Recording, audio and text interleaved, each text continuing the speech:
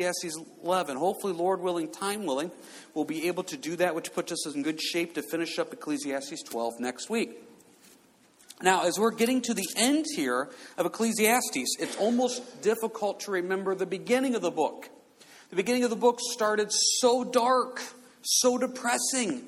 The verse is about, I wish I was never born. Better to be a stillborn child than to be born into this world. And he walked in this darkness and this depression. But as you see the book developing, you're starting to see him get a little bit clearer picture here of the Lord moving and working. Now, with that being said, remember our two words that we've talked about a lot here in our book in Ecclesiastes. The first one is vanity. Some of your translations say meaningless or useless. He looks at the world and he says, everything is meaningless. It's all useless. I work all day, then I die, and somebody else takes what I did. He even says here in the book of Ecclesiastes, he goes, I don't even know about what happens here after death. Please remember this book is written from the perspective of a man who knows the truth. This man is not an atheist. He believes in God. But yet at the same time, he's not where he's supposed to be spiritually. So this book is a collection of what mankind thinks in dark times in life. There's another phrase that he uses a lot called under the sun. And when you see the term under the sun, it carries that idea of what's going on this earth. Under the sun. That the only thing you have on this earth is to eat, drink, and be merry, because what else happens after you die? This book is not necessarily the book that you're going to base all your theology off of, but this is a book that you're going to say, Lord, you've given us a glimpse into the mind of somebody who's struggling. Maybe you've been in that position. Maybe you're working with somebody, living with somebody, knows somebody's in that position. Hopefully this book is a blessing to be able to give a glimpse into what they're going through, and then to remember what Romans says in Romans 15. God has got a hope. That he gives us hope in this dark time. So with that being said, we're picking it up here in Ecclesiastes chapter 10. We finished last week with doing verses 18 and also verse 1 of chapter 10. So we're starting in Ecclesiastes chapter 10, starting right there in verse 2. Well, we'll do the first half of verse 1, second half. It says, a little folly to one respected for wisdom and honor. A wise man's heart is at his right hand, but a fool's heart is at his left. Even when a fool walks along the way, he lacks wisdom, and he shows to everyone that he's a fool. If the spirit of the ruler rises against you, do not leave your post, for conciliation pacifies great offenses. Now here's a theme in the Bible, this idea of being a fool and being wise. Let's just remind ourselves on a couple of these words what they mean. Wisdom.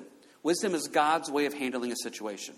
So anytime you see the word wisdom, you're thinking about, well, how would God want you to handle it? Not the way the world wants you to handle it, not the way you think you should handle it. Wisdom is God's way of handling it. Solomon, who wrote Ecclesiastes, who also wrote the book of Proverbs, deals a lot with wisdom. A lot of wisdom. I was doing some looking up on this, and the word wisdom is mentioned 49 times in the book of Proverbs. And the word wisdom is mentioned 25 times in the book of Ecclesiastes. Those are the two most often books in the Bible where wisdom is mentioned, and both written by Solomon right there. So he's saying wisdom, knowing how God wants you to handle it. And now he uses this word fool or folly. Now you have to know your Bible bad words. One of the harshest words you can use in the Bible is to call somebody a fool. That's one of the harshest words. Now, if you think about that today, we don't look at that word as being too insulting. We don't. There's a lot of other words that we'd make a list of that we think are pretty insulting. But from a biblical standpoint, if somebody would call you a fool, that's one of the worst things they could say. It probably summed up perfectly in Proverbs where it says, the fool says in his heart that there is no God. So the most foolish thing you can be is to ignore what God has to say. So when you see these words like fool in verse 2, and you see fool again in verse 3, and you're going to see folly later on, verse 1, those are pretty harsh words from that biblical standpoint. Because if wisdom is doing what God wants you to do, being a fool is not doing what God wants you to do. And so what Solomon is trying to say here is this. If you're a wise man, it's at your right hand. Anytime you see right hand in the Bible, that denotes strength. Anytime you see left hand in the Bible, verse 2, it denotes weakness. And that's an ongoing theme throughout the Bible. So on your right hand is wisdom, strength. On your left hand is foolishness, weakness. Which one are you walking in? Are you walking in the wisdom of the Lord? Or are you walking in the foolishness of your own heart? See, verse 2, he shows everyone that he's a fool. Fools will reveal that they're a fool in time. They will. You know this. You run into somebody at work and you're thinking, yeah, this guy's not going to work out. In time, what's revealed? That guy didn't work out. See, this is probably one of the things I struggle with in life, is I see something, and I'm not saying in some deep spiritual knowledge, but you see something, you're like, yeah, this is not going to work out well. But the Bible says, let time reveal that this person is a fool. That is really difficult to do. Because sometimes people come in and they look good and they sound good, but as time goes on, it reveals where their spiritual walk with the Lord is. Counter that, 1 John 2:19. If you're a note taker, you can write it down, 1 John 2:19. The Bible says they started out with us, but they did not finish with us because they were not of us. Time reveals where your heart is with the Lord. So if I get a snapshot of somebody right now and I say, well, look at them. They're serving, they're worshiping, they're praying, they're quoting, they're marking down verses. That's one snapshot at one time. Judas looked really good for 3 years. Time reveals. Now, to the flip side is I've had some people that I've met over the years. Now, when I first met them, they did not impress very much spiritually. And then as time goes on, you saw the depth of their walk and how they grew and went deeper in their walk and relationship with Christ. Time revealed a strong heart in the Lord, and time reveals a foolish heart as well. That's hard. That's really difficult. I had a situation just recently where time revealed someone's heart, and I really was hoping for more. You really were expecting more. And time revealed, and it really kind of hurt. And then after a while, you stopped and you realized, well, Lord, thank you. You revealed that this person is not the person we were hoping and expecting it to be. Time revealed that. And that's exactly what you see right here in verse 3. He shows everyone that he is a fool. And what does a fool do? A fool just runs away. What does a fool do? Reveals who they are. Verse 4, if the spirit of the ruler rises against you, do not leave your post, for conciliation pacifies great offenses. What a strange little verse thrown in there. What it's saying is this. What's a fool going to do? Immediately react. What's a fool going to do? Fly off the handle. No, verse 4, you stayed by your post. You finished the task. I keep thinking what Paul wrote. I fought the good fight. I finished the race. I kept the faith. How many times in life, in our foolishness, have we just said something we shouldn't have said? Maybe we walked off a job site. Maybe we got angry and did something because in that immediate reaction, it was foolishness. What verse 4 is saying, no. Stay your post. Stand your ground, because that's what a fool does, and you're not a fool. We're walking in wisdom. The problem is, in the world we live in, foolishness seems to be exalted. Look at verse 5. There's an evil I've seen under the sun. Once again, under the sun. He's looking at this earth, not a heavenly, eternal perspective. As an error proceeding from the ruler. Folly is in great dignity, while the rich sit in lowly place. I've seen servants on horses, while princes walk on the ground like servants. What is he saying right here? He's saying this. Folly is exalted. In this world we live in, we exalt people that are biblical fools. And in this world we live in, people that are rich, verse 6, we're not talking about riches of wealth, riches of wisdom and knowledge. And verse 7, princes, we're not talking about royalty, but from a spiritual perspective, these wise princes, these rich in wisdom people are considered nothing. They're considered lowly, while the world exalts fools. Listen, we could sit here and give example after example after example on how this world honors supposed entertainment celebrities that are fools. How they honor sports figures that make an unbelievable amount of money. My boys were watching a game the other day, and they asked us a question. They mentioned somebody's contract. They said, Dad, how much is that guy making? I said, he makes $20 million. They said, $20 million? What, like what? I said, he makes $20 million a year. To do what? To play football. And they're like, they play football every day in their backyard. No one's giving them $20 million, you know? We honor fools.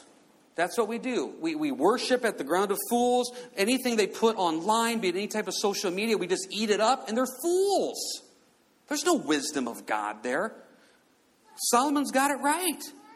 We give fools dignity, and we make servants ride on horses. But really, those rich in wisdom sit in lowly places, and those princes walk on the ground like servants. We got this world completely backwards.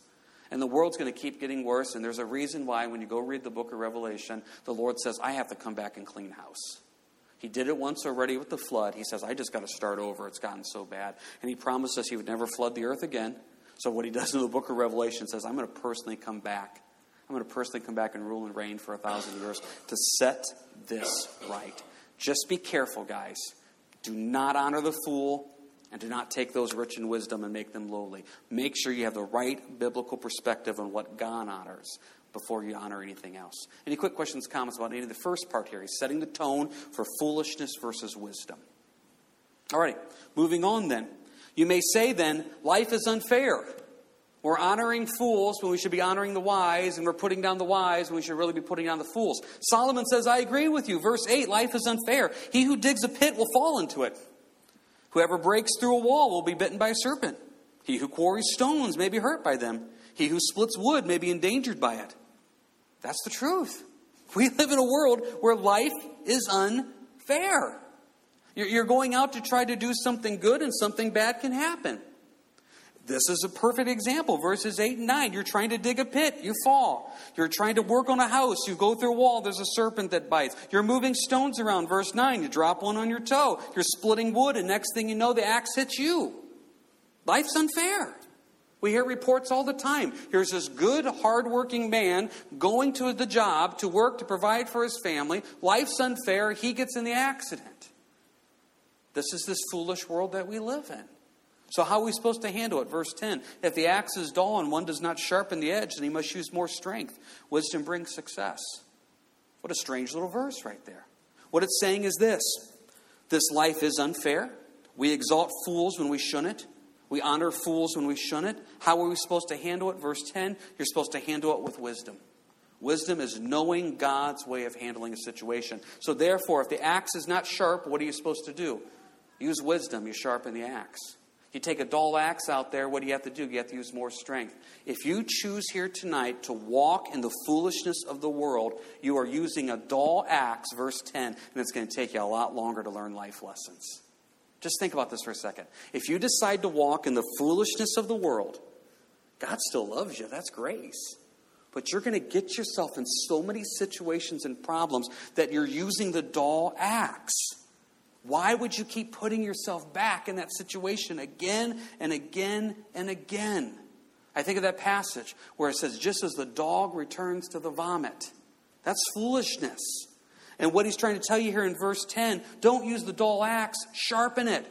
Wisdom brings success. If you look at your life right now and you say, why is it that I keep falling into the pit? Are you walking according to the wisdom of the Lord? Or are you walking according to the wisdom of the world? Are you a fool or are you wise in the eyes of God? Sharpen the axe, bring success, do it God's way. Don't get yourself in trouble. Now, how do we get ourselves in trouble mostly? Probably words. This is the next example he uses. How words will get you in trouble. Dustin, we're going to use that slide now. Verse 11, a serpent may bite when it's not charmed. The babbler is no different. The words of a wise man's mouth are gracious, but the lips of a fool shall swallow him up. The words of his mouth begin with foolishness. The end of his talk is raving madness. A fool also multiplies words. No man knows what is to be. Who can tell what will be after him? The labor of fools wearies them, for they don't even know how to get to the city.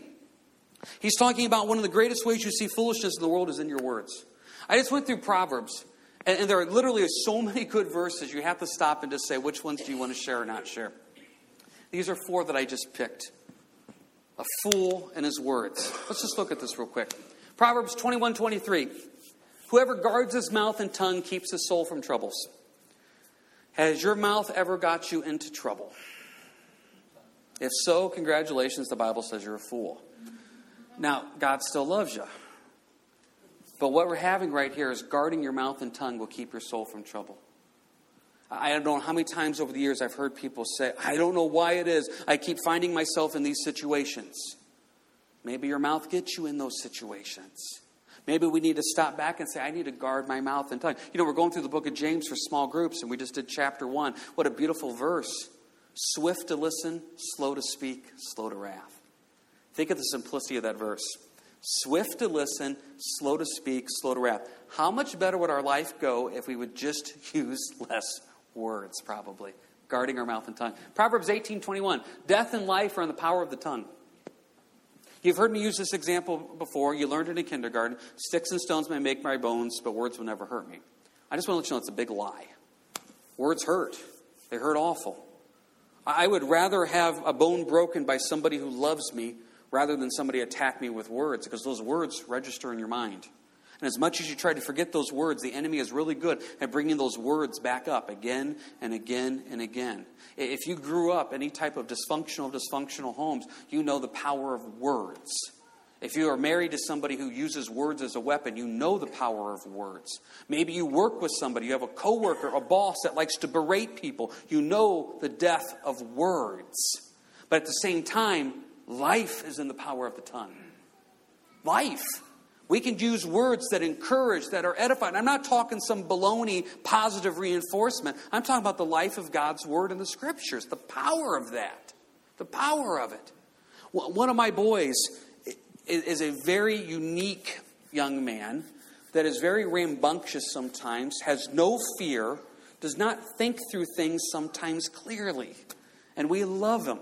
And his little personality sometimes drives us a little crazy. That personality of just, I'm going to go. I'm not going to think it through. I'm just going to go. His heart, I believe, is pure. Now, some of you may say, James, the heart is deceitfully wicked above all things.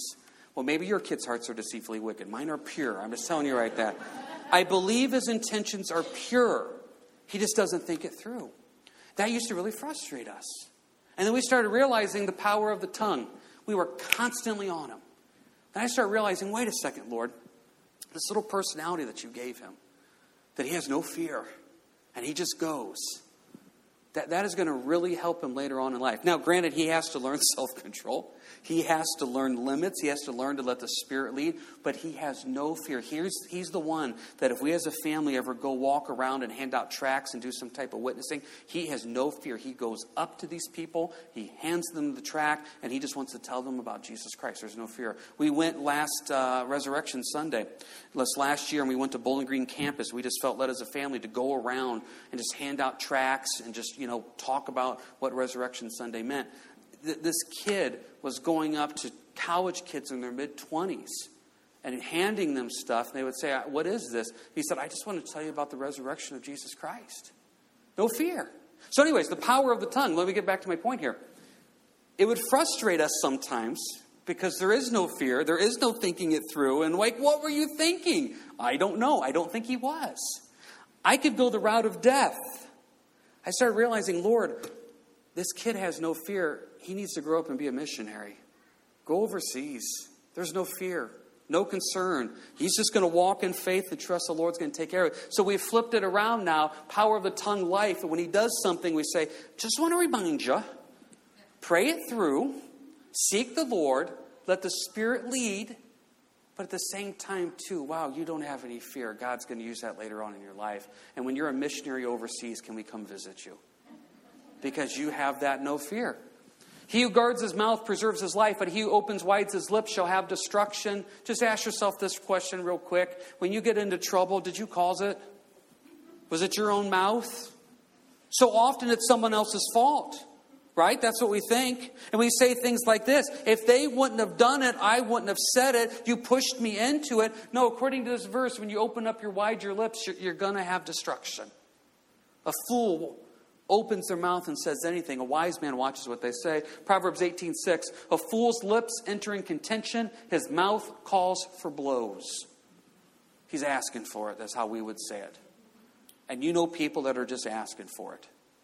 We need to watch what we say. Let me keep repeating this point. Wisdom is knowing what to say, how to say it, when to say it, and even if to say it at all. Fool is, I'm just going to say whatever comes to my mind. Look at these words again in verses 11 through 15 about the words of a fool.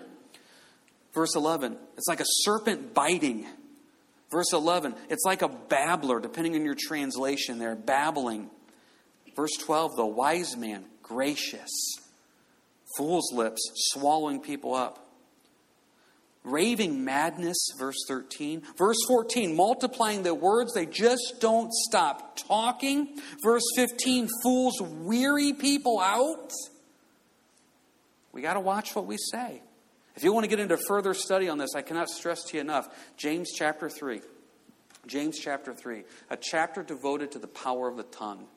And talks about how your tongue is so powerful, how it can build people up, tear people down, and it can be set on fire by hell itself. Watch what we say. The Bible repeatedly says, Old Testament and New Testament, a wise person, a mature person in the Lord, guards their mouth and tongue. One of the first tests of being wise and mature in the Lord is your tongue doesn't get you into trouble. And you see Solomon saying this as well. Anybody got any quick questions, comments about anything about fools, wisdom, watching what we say, the tongue, etc.? Marcus. I believe the word that was used was raka. Yes. What does that really translate to? You're talking about in Matthew 5, right? Yeah. Matthew chapter 5, where it talks about verse 22, raka. It literally means, I'm looking in my Bible here, it says empty-headed. There's nothing up top. Yeah, what it is, he's talking about, he's got a great point here. It's in Matthew chapter 5, and it's verse 22. You don't need to turn there. It says, I say to you that whoever is angry with his brother without a cause shall be in danger of the judgment. Whoever says to his brother raka, which means empty-headed, shall be in danger of the council. But it even goes one step further. But whoever says you fool shall be in danger of hellfire. So I guess if you're using your biblical cuss words, fool is the worst, raka is right below that there. But yeah, it means empty-headed from what my Bible says. Anybody else have anything? So just be careful, please. Just be careful. Don't go into work tomorrow and get your kicks off saying, that guy's a real fool. Okay? Because you know what you're saying, right? Just be careful with that. Don't let that be your go-to bad word type thing. But understand what the Bible is saying. Fool is one of the worst things that somebody could say about you there. All right, moving on here. Speaking about foolishness, we talk about foolishness in our words. Now we're going to talk about foolishness in the land. Verse 16. Woe to you, O land, when your king is a child, and your prince feast in the morning. Blessed are you, O land, when the king is the son of nobles, and your princes feast at the proper time, for strength and not for drunkenness. Because of laziness the building decays, and through the idleness of hands the house leaks. A feast is made for laughter, and wine makes merry, but money answers everything. Please note once again verse 19. Don't make that your life verse, okay? But it's biblical, James. Wine makes merry, and money answers everything. That's the verse I've been looking for. This is once again written from the perspective of a man looking at things under the sun, not from that heavenly perspective. He says foolishness is in words, and he says now in verses 16 through 19, foolishness also affects the land when you have a fool in leadership. It will eventually affect everything. Now be careful here, Christians. I got saved in 93, and I was so surprised when I got saved in 93. All these Christians that I look up to, love, and respect, how they have no filter on their tongue when it comes to talking about political leaders. There's just none. And every 4 years when an election cycle comes around, we Christians start acting like the world. And we just got to remember this. We got to be careful. Yes, we want to elect good, godly men and women that will represent truth and righteousness. We live in a land where we're able to vote, and I encourage you to definitely do that. But at the same time, too, please remember just a couple passages here. 1 Timothy chapter 2 tells us to pray for our leaders. 1 Peter chapter 2 says we're supposed to honor our leaders. And Titus chapter 3 says speak evil of no one. Now that does not mean that you cannot say actions are wrong and evil, that those actions are not biblical. That is truth. But we got to be careful when we start attacking people, when we start attacking individuals, where the Lord says, no, pray for them, honor, speak evil of no one. And we got to be careful even when they're fools. And that may even be governmental leaders. It may be bosses. Maybe people you work with. Just be careful. Why? Because look at verse 20. Do not curse the king, even in your thought. Do not curse the rich, even in your bedroom. For a bird of the air may carry your voice, and a bird in flight may tell the matter. Has that not ever happened to you, that you said something to somebody who you assumed would keep that private and confidential, and next thing you know, it's been spread around to everybody else? Maybe the best answer is just not to say anything. Anything. One of my boys came up to me recently and asked me about a situation. And he asked a very private thing about a situation. And said, what's going on with this? And I said, how do you know about that? He goes, I don't know. I said, no, hold on a second. There's no way you know about that situation. How do you know about it? I don't know. Okay, let's lose the I don't knows. How do you know about it? Well, I was standing outside your bedroom door one time and I heard you and Mom talking. I don't know why Dawn sends. I really don't. But she obviously says things she shouldn't. And I look at this right here. A bird, do not curse the rich even in your bedroom. For a bird of the air may carry your voice, and a bird in flight may tell the matter. If you always watch what you say, you don't have to worry about what you say.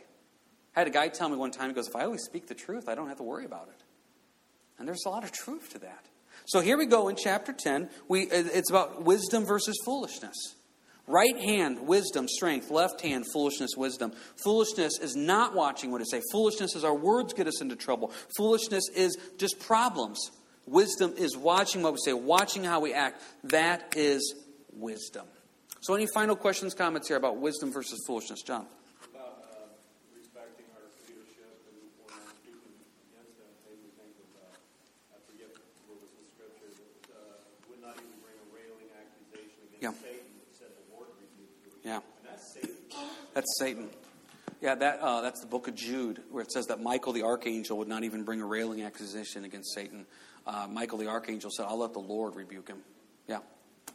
Yeah, Kathy.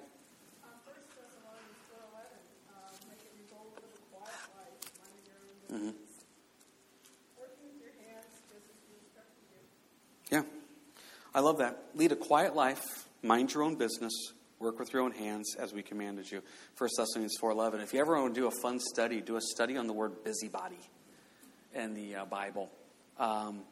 We have a lot of busybodies.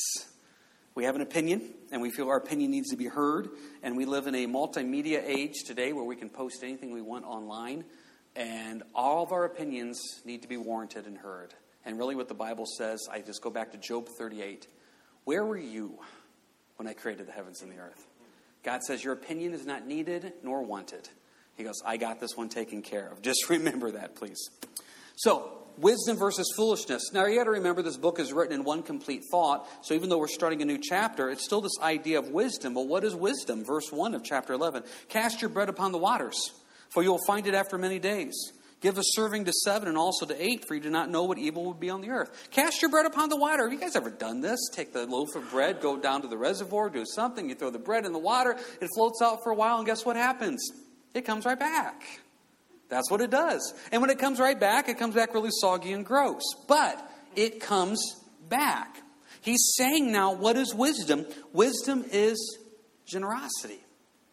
See, we're getting toward the end of this book, and you see Solomon now starting to piece this together a little bit.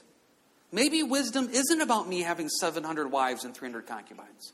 Maybe wisdom isn't eat, drink, and be merry. Maybe wisdom has a deeper meaning of what I'm supposed to be doing here. Can you go with me to 2 Corinthians, please, chapter 9? Maybe wisdom is about being generous. Maybe wisdom is about giving servings to 7 and to 8, because I don't know what's good, I don't know what's bad, and I need to watch what I'm doing. 2 Corinthians chapter 9. There's a biblical word that Jesus used a lot in the Gospels, and it was called being a steward. We're going to be in 2 Corinthians chapter 9. Steward just literally means manager, house manager. And the ongoing theme throughout the Bible is this: whatever you have, whatever you own is not yours. If we really believe what the Bible says, that we're a bondservant of the Lord, that means that whatever I have and own, it's the Lord's. And this is something we try to live out. It's not my house, it's not my car, it's not my anything. It's the Lord's. So therefore, let's open it up to wherever the Lord wants to use it for. Because I'm a steward. I just manage what God has given me. Now, that also goes down to our finances. It's not mine, it's the Lord's. And so therefore, I want to be generous in how I live and how I act. And I tell you, when I first started teaching 20 years ago, anytime the subject of giving came up, I always thought, oh man, I don't want to be misinterpreted in this. I always thought, gosh, if I'm out here talking about giving, people are thinking that we're trying to fund some building project and we're going to put a little thermometer out in front of the church and do anything like that. No. And what happened was I started thinking, people are going to think I'm trying to push stuff. I don't. I don't know who gives what. I try to stay away from the money as much as possible. I have no idea who gives. I have no idea anything about that. I'm just telling you right now, as your pastor and as your brother in the Lord, be generous. God honors that. And when I say be generous, I mean the word generous. I don't mean treat God like an investment banker. I see too many ministries trying to promote that if you just plant a $100 seed gift in this ministry, God will give you 5 times back. That's making an investment. And I say I got a good rate of return. I can go to the bank and get 2% on my mutual fund or my CD, but this ministry will give me 5 times. No. Lord, I want to see the gospel spread. I want to invest in the things of the Lord. And I want to see fruit out of that because I'm focusing on eternity. Think back to what Jesus said in the Gospels. I'm going to invest in eternal things and heavenly things, not on things in this earth. 2 Corinthians chapter 9, verse 6. But I say this, he who sows sparingly will also reap sparingly. He who sows bountifully will also reap bountifully. When you stop and you say, Lord, I am a bondservant. The money's not mine. I'm going to trust you. I'm going to give it to you. I'm going to tithe off this. I'm going to give this to the Lord. God says, I can work with that. And as I say out here a lot, it's not that God wants your money. He just doesn't want you to want your money. And I encourage you to stop and say, Lord, am I trusting you even in my finances? I do a lot of financial counseling with people. And once we get through the initial, how much money do you have coming in? How much money do you have coming out? How are the bills? I usually ask them this, do you tithe? And I say, listen, I'm not asking you to tithe because I want it. I have nothing to do with that. I'm telling you, here's the biblical principle of tithing. And God just completely, utterly honors it. He just really does. Verse 7, let each one give as he purposes in his heart, not grudgingly or of necessity, for God loves a cheerful giver. Verse 7, you're not forced to do it. But I'm telling you, you're going to be blessed if you do it. Now, just be careful once again. Well, if that's the case, I'm going to put my last remaining 20 in the box on the way out. I'm going to expect hundreds of dollars when I get home. No. Once again, that's treating God like an investment banker. You stop and you say, Lord, this is what you've called me to do. You've led me to do this, and this is what I'm going to do. It's not a have to. I'm not grudgingly doing this. It's not out of necessity or compulsion. God loves a cheerful giver. Verse 8, God is able to make all grace abound towards you, that you always have all sufficiency in all things, and may have an abundance for every good work. God just takes care of you. Just completely takes care of you. I shared this example a couple months ago on a Sunday. I'll just give you the shortened version of it. A while ago, we were given a very nice gift from somebody, and at the time, we didn't need it. It was an extra money, and we're like, wow, Lord, thank you. So we decided we're going to invest this into a missionary. And so we said to contact this missionary. We said, hey, could you be blessed by this? Here it is. They said, amen. And then wouldn't you know it, about a month later, we got some really big bills. Thousands and thousands of dollars of bills that we were not expecting in any way whatsoever. And all of a sudden, that gift that we had promised to the missionaries sounded really good. So in my deep time of faith, I called that missionary back up and said, hey, are you sure you need that gift? I just, oh, yeah, we're really going to be blessed by it. Okay. Well, I can be blessed by it too. But, you can use it. So we gave it to the missionary. Now, the Lord, through his infinite wisdom and sufficiency, took care of those bills. And before you think I'm just some crazy person that count numbers, please remember, my degree is in finance. I can handle numbers. I can handle that. I still, to this day, do not know how the Lord took care of it, but he took care of those bills. Fast forward. Dawn and I then, here we're going to get ready to go on a little mini missions trip with our family up to Dearborn to do some outreach to the Muslims. All of a sudden, somebody contacts us and gives us the exact same amount of money that we gave away. That's just the Lord. And so when it says right here that he's able to give you all sufficiency in verse 8, book of Proverbs says, guess what? I've never seen the righteous suffer for bread. The Lord will meet our needs. He'll take care of us. And how is he going to take care of us? Verse 9, he has dispersed abroad. He's given to the poor. His righteousness endures forever. Now may he who supplies seed to the sower and bread for food supply and multiply the seed you have sown and increase the fruits of your righteousness. Increase the fruits of your righteousness, not increase the fruits of your house. He's not promising you cars, boats, and mansions. Increase the fruits of your righteousness, while you are enriched in everything for all liberality, which causes thanksgiving through us to God. And then as you are blessed, all of a sudden you're blessing God more, and you're thanking the Lord more, and it's this cycle that just keeps on repeating. I just want to encourage you with that. When it comes to doing your budgets and running your numbers and doing the figures, wow, really understand what it means when you give to the Lord. So with that being said, back to chapter 11, verse 3, if the clouds are full of rain, they empty themselves upon the earth. If a tree falls to the south or to the north, in the place where the tree falls, there it shall lie. He who observes the wind will not sow. He who regards the clouds shall not reap. You read those verses and you're like, Lord, I don't know what I'm supposed to get out of this. Verse 3, clouds are full of rain. They empty themselves. What's the purpose of a full cloud of rain? To give rain. That's the purpose of it. If you're in the midst of a drought as a farmer and you saw these huge black clouds coming and you heard the thunder and you saw the lightning and the wind picked up and you're like, thankfully, finally, and this huge storm comes over you and doesn't drop a single drop of rain, there'd be an issue. The Lord is saying, you are clouds full of rain. Empty yourself. It's not about you collecting more. It's about you giving more. It's about you stopping saying, Lord, it's not about me. It's about you. It's about that generosity. Proverbs 19 says this, that when you give to the poor, you're actually giving to God and God repays you. That's the way it's kind of looked at right there. Purpose of full clouds is to drop rain. But the problem is if you're constantly watching trees where they're going to fall, observing wind, verse 4, watching clouds, verse 4, guess what? You're not sowing. You're not reaping. If you're constantly watching your finances because it's your money and watching the bank account grow or the bank account shrink or you're watching this or that, the Bible says you're not going to sow or reap. You're not going to have anything spiritual because the only thing you're focusing on is you, what you have, what you got, what you've earned, what you've lost. It's not about our finances, it's about the Lord. So what are we supposed to do about it then? Verse 5, as you do not know what is the way of the wind, or how the bones grow in the womb of her who is with child, so you do not know the works of God who makes everything. I don't get it, Lord. It doesn't make any sense. The other day, I got my paycheck out here. I get paid once a month out here at church. So I went to the bank the other day, took care of that, brought home the money. And so 10% to the Lord. And I happened to be in the kitchen. And so I took out my walks I just got from the bank. And I'm setting aside, the money. We use what we call the envelope system. And so we have different money set aside for different things. And all my boys just happen to be in the kitchen. And so I take out my wallet. I'm taking the money out. And they're like, Dad, that's a lot of money. And it's like, I know your dad's rich. He is completely loaded, and you don't get any of it when I die. I just want to let you know that. No, I said, let's just talk about this, guys. I said, boom, right here, this pile. That's God's. Right off the top. Okay, this pile right here. This is your entertainment money right here. It goes in this envelope marked entertainment. So when we're out and you say, can I have chicken nuggets? I say, sure, let me check the budget. Dad, can we get a special drink? Sure, let me check the budget. But when the money's gone, it's gone, guys. So therefore, this is what we have set aside for the month for entertainment. And if we want to go use this all week one, we can use it all week one. But guess what? For the next 3 weeks, guys, there are no chicken nuggets and there are no special drinks. This money right here is for Mom. This is the money I give to Mom because she needs to take care of you guys. So this is her budget. And then Kenan says, yeah, but Mom doesn't work. I said, I know she doesn't work, but we still got to support her. So she right here, this is her money that she gets right here. And I showed them the envelope system, and I said, this is where God's money goes, this is where the entertainment money goes, this is where Mom's money, and I'm hoping that they're seeing this is how it works.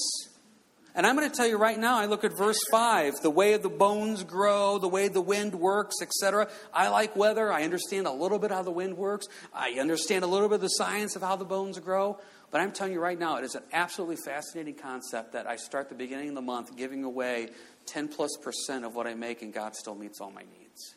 That's just an amazing thing. So what am I supposed to do? Verse 6, in the morning sow your seed, in the evening do not withhold your hand, for you do not know which will prosper, either this or that, or whether both alike will be good. That's just a good verse. I think it's a good verse when it also comes to sharing your faith. I'm going to sow the seed in the morning. I'm going to sow the seed in the evening. I'm going to have as many spiritual conversations as I can all day. I don't know which ones are going to work. I don't know which ones aren't going to work. Sometimes I've had great spiritual conversations with people and they're going to accept Christ. Never hear another thing. Other times I have spiritual conversations with people thinking that didn't go anywhere. Next thing you know, they're born again and saved. My job is to scatter the seed in the evening, scatter the seed in the morning. I don't know which one will prosper. I just give it over to the Lord. And the last thought of this lesson here, verses 7 and 8. Truly the light is sweet. It is pleasant for the eyes to behold the sun. But if a man lives many years and rejoices in them all, yet let him remember the days of darkness, for they will be many. All that is coming is vanity. That's a transition verse to what we're going to talk about next week when we finish up the book of Ecclesiastes. What he's basically saying is this. Listen, there's going to be good days and there's going to be bad days. Be prepared for both. They are coming. If you're in a good season right now, rejoice. Rough times are coming. Doesn't mean that God's not good. He says, I'm teaching you in these rough times. If you're in a rough season right now, rejoice. Good times are coming in the Lord because the Lord is good and does good. You've got to remember that.